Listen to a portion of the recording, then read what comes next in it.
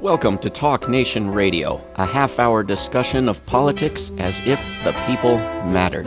I'm David Swanson. It is my privilege to welcome to Talk Nation Radio this week Curry Peterson Smith, who is an activist living in Boston. He traveled to Gaza in 2009 as part of the Viva Palestina Medical Relief Delegation. He also traveled to Iraq on a peace delegation in 2004. His organizing and his writing focus particularly on black liberation, Palestinian solidarity, and U.S. empire. And he was involved in producing a recent statement signed by over 1,100 black activists, artists, scholars, students, and organizations in solidarity with Palestine, which you can go and sign at blackforpalestine.com. Curry Peterson Smith, welcome to Talk Nation Radio. Thank you. It's a pleasure to be here. It's great to have you here. So tell me about the origins of this statement and what it's speaking for and against. Sure. Well, actually, Christian Davis Bailey and myself thought about this last year, which was a pretty eventful year for a number of reasons. Of course, it was the time of Israel's latest siege on Gaza, which was totally catastrophic in the summer. And it was the time when Ferguson, Missouri rose up against police violence. And so when we were watching what was unfolding in Gaza with absolute horror. And then when Ferguson rose up, of course, that was a very important moment for the black struggle here in the U.S., and I think had an importance all around the world. And one of the things that happened in the midst of that struggle in Ferguson was a bunch of very visible and high-profile solidarity from Palestinians with the struggle. So early on, when the police first began to crack down in Missouri, there were Palestinians on Twitter who were sending messages of solidarity and giving advice on how to deal with tear gas and things like that. And then there were actually two statements from Palestinian activists in Palestine in solidarity with the Ferguson uprising. So that was really inspiring for both Christian and I, and we noticed that there were not any statements in solidarity, from black folks with Palestine, and so we wanted to work on that. And so we were very involved in the Black Lives Matter movement in the past year, but on the anniversary of the attack on Gaza, decided to revive this statement and send it around and get it published, and so that's what we did. It seems new. It's not entirely new. I notice on your website, blackforpalestine.com, you've got an image of a similar statement put in the New York Times by black activists in 1970. Is this something that's been kept alive over a period of decades, this solidarity back and forth between African-American activists and Palestinian activists, or has it really been lapsed and been revived now? Well, I think that the question of when we think about the black freedom struggle in the U.S., which of course is this very long struggle stretching back to the days of slavery, one of the things that developed, a long time ago was solidarity with other oppressed peoples, whether those be other people in the U.S., like indigenous people or Chicanos and Latinos and poor white folks, but also solidarity with struggles around the world. And so, in particular, the question of black solidarity with Palestine and Palestinian solidarity with the black freedom struggle was very prominent in the 1960s.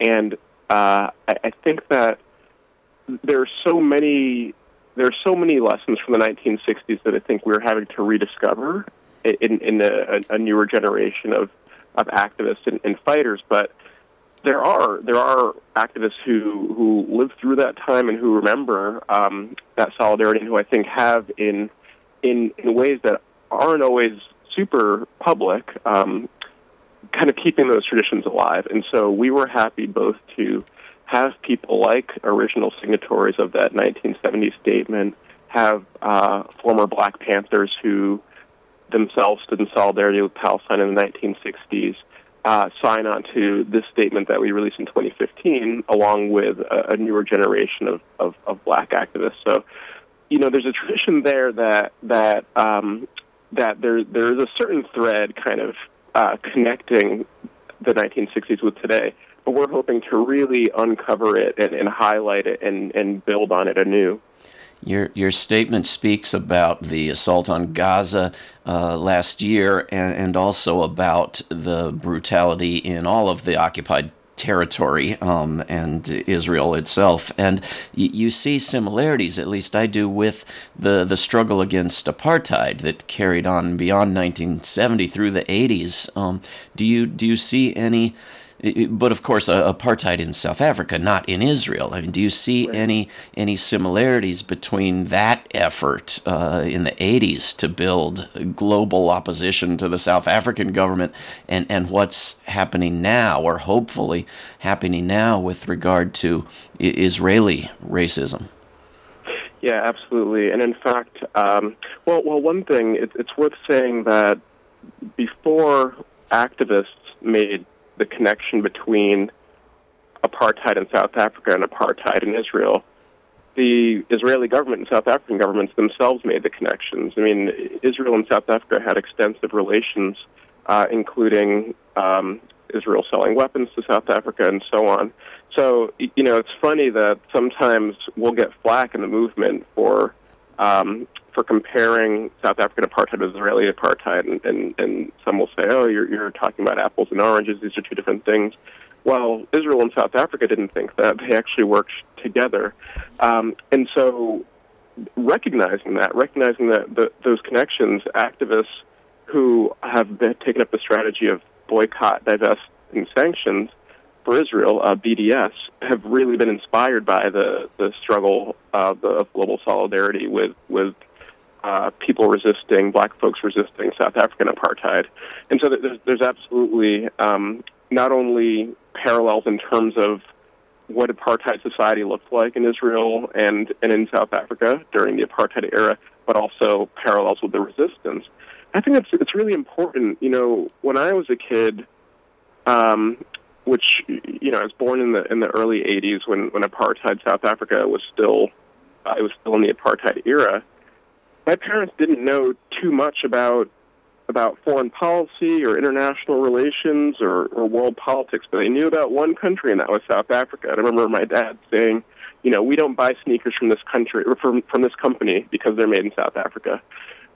That's a good thing that people all around the world who may or may not be well versed in world politics know that there are certain countries whose crimes are so despicable, and frankly, whose crimes have a parallel with the worst aspects of U.S. history and racist U.S. society, that those people can say, we stand in solidarity with the struggle against this.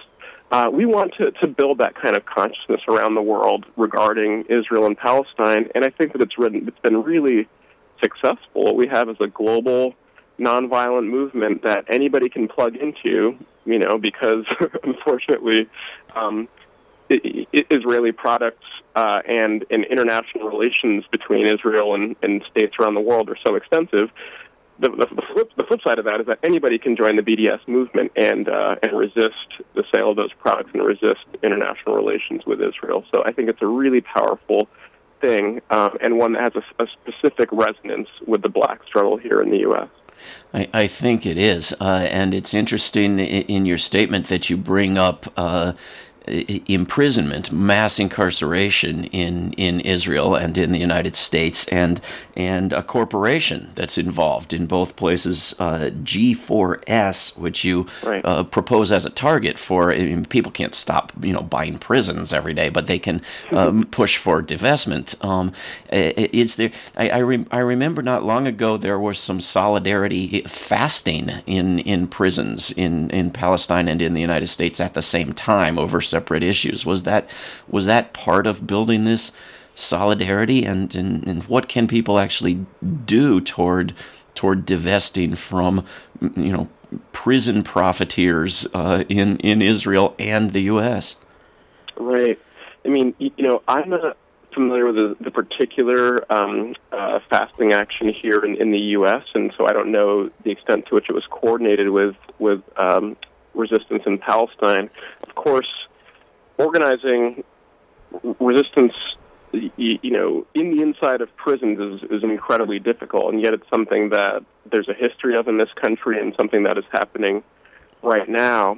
It's really good that there's a growing knowledge of mass incarceration. I think that the publishing of Michelle Alexander's book, The New Jim Crow, it's been a watershed in terms of developing an understanding of what anti-black racism looks like in the U.S. right now, and the particular form of mass incarceration. So what we're hoping is that as more people are talking about that here in this country, that we recognize that the same forces that are very much involved in mass incarceration, the corporations that not only run private prisons, but also those that do consulting on how best to run prisons to the government and so on, they're the same corporations that are working to lock up Palestinians and repress the Palestinian struggle. And really, the U.S. and Israeli states are always comparing notes, whether we're talking about bombing other countries or talking about incarcerating, black people here and Palestinians there as part of politically controlling those societies. So if they're sharing notes, then we should share notes. That's really the whole idea behind this statement, is let's recognize the parallels that really our common enemies have already recognized. They're connecting the dots, and we want to do that too. Yes, indeed. We're speaking with Curry Peterson Smith, who is part of this statement at blackforpalestine.com. Over 1,100 black activists, scholars, etc. have signed this statement of solidarity with Palestine.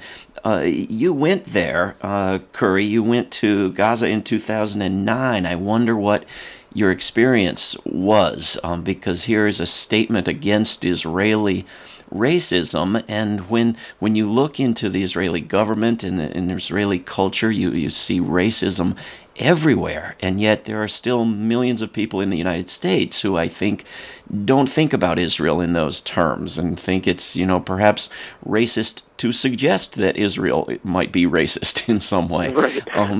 What did you actually experience over there? Wow. Well, of course, it's a very long story that I'll try to make short. And truthfully, to really talk about my experience on the trip to Gaza in 2009, I have to not only talk about the Israeli government and all that they're doing to, surround and besiege Gaza and repress that population, but I have to talk about the U.S. and Egyptian governments, actually, which were such enormous obstacles in my delegations getting into Gaza. It made it very clear what this alliance looks like. So, as part of the Viva Palestina 2009 delegation, there were a number of delegations under the banner of Viva Palestina. The first one being from Britain, where people drove over land through Europe and through North Africa and up into Gaza. This was the second delegation led by a Scottish member of Parliament, George Galloway, and it involved U.S. citizens, primarily U.S. citizens, so there were some folks from elsewhere as well. And so we flew to Cairo and wanted to get into Gaza that way. And we were stonewalled at every step of the way by the Egyptian government. And so, folks should understand that when we're talking about Palestine and Gaza in particular, of course, Israel controls 2 land borders with Gaza and controls the sea alongside Gaza. But the fourth side of Gaza on its southern border is controlled by the Egyptian government, actually, who has been really a criminal partner in this siege of Gaza. So, and this was in 2009, before the revolution in 2011, when Hosni Mubarak was still in power. So, to make a long story short, his government did a lot to put up obstacles to us getting into Gaza. And when we went to the U.S. Embassy in Cairo to kind of secure our papers and go through the proper channels as U.S. citizens to be able to go to Gaza, we had to sign these waivers that essentially waived our rights as U.S. citizens once we entered Gaza. That is, we had to read the statement that basically says the U.S. Embassy advises against any travel to Palestinians' territories. That includes journalists, that includes people doing medical aid, and so on. And basically, if you go there, you're on your own. Don't count on the U.S. Embassy to help you if you get in a jam. So ultimately, we got in, and we got in. The Israelis and the Egyptians allowed us 24 hours in Gaza. We had been there for 2 weeks trying to get in, and ultimately they said you can go in, but you can't bring all of the medical supplies that you came to bring, and you only have 24 hours. So it was a pretty incredible experience. And to not be allowed in with medical supplies seems to go against the whole pretended effort of U.S. policy to be a good doer of humanitarian deeds. I mean, Gaza is a place besieged, is walled in, and you can't bring in necessary medical supplies. How does the State Department defend this? Right. I mean, really, I think the only way that, well, I'll say what Israel says is that, there's all of these items that they call dual-use items. That is, yes, they're medical or civilian use items, but they could potentially be used for military purposes. And so they have this, extensive and pretty silly list of items that are banned from Gaza. And so when we were going in, among the items that were banned was paper. Like, paper wasn't allowed into Gaza because that could potentially be used, for military purposes. And so paper airplanes, yeah, exactly. Yeah, a weapon of mass destruction. So, obviously, when the first thing you think about when you think about paper is, writing things and taking notes. But one of the things that one should do is try to imagine running a healthcare system without paper. I mean, think about the prescriptions, think about all the messages that have to be communicated, think about all the documentation that has to go into running a healthcare system, medical histories, and so on. If you don't have paper, then you've got a major problem. So, the State Department, the U.S. State Department, of course, supports this embargo, and the only way you can really justify it is if you ignore the fact that Palestine is a society, like any society, and that Palestinians are people.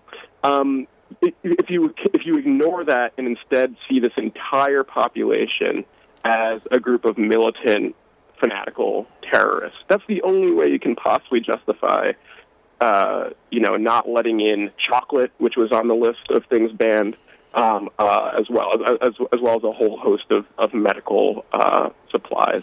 Well, I think that there are those who do see it that way, and I think that, not only are the Israeli police training U.S. police departments, including those involved in the murder in Baltimore and so forth, but they're training U.S. public relations, U.S. media, to think about the public the way, or at least parts of the U.S. public, the way that the Israeli media thinks about Palestinians. I mean, don't you see those trends sort of going back and forth between the United States and Israel?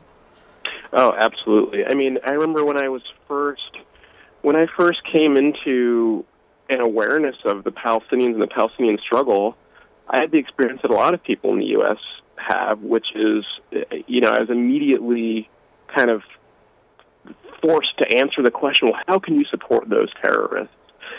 So, yeah, I mean, there is a tremendous amount invested into people here looking at Palestinians and not seeing human beings, not seeing people who are struggling against injustice, but seeing these terrorists who are a problem to be dealt with. But I do think that there's a change happening, and I think about it in terms of good news and bad news. The bad news is that I think in recent years Israel has gotten far more aggressive and just vicious. I mean, the number of, there's kind of a daily brutality that's just woven into the fabric of the Israeli state and Israeli society, but the kind of all-out military offensives, like the one that we saw last year in Gaza, have been happening with much greater frequency since 2000, since the 2000s. So that's been totally catastrophic. I do think, though, that the flip side, the good news, is that people, it's one thing to kind of hear this messaging that these people are terrorists, they're a problem, but then you turn on the TV and you see the reality, which is this besieged population that doesn't have a military, that's surrounded on all sides by Israel and its allies. Israel, which has this one of the largest militaries in the world. Israel, which controls all of its borders and the sea and the airspace and so on. And you just see the lopsided death tolls of all of these attacks, and it disrupts the message. I mean, you can't take an honest look at what happened in Gaza last year and think that the Palestinians are the aggressor. Yeah. So and I do think that there is a parallel thing happening in the United States where. And of course, there are differences between the U.S. and Israel, but there are parallels too, where for decades we've heard that black people are criminals, are drug dealers and drug addicts and violent and all of this, and then you look at Ferguson and you see these militarized police confronting unarmed protesters. It's got to raise some questions, and I think that it has raised some questions. And in the past year, we've seen some shifts in attitude, by virtue of resistance, but also of how heavy-handed, the state is. So, there's something hopeful about it because it shows that no matter how much they can invest in the PR, that can't work for all the people all the time. Yeah, and I think in both cases, individual, independent people getting online, bloggers, YouTube videos, phone videos, and photographs is playing a role.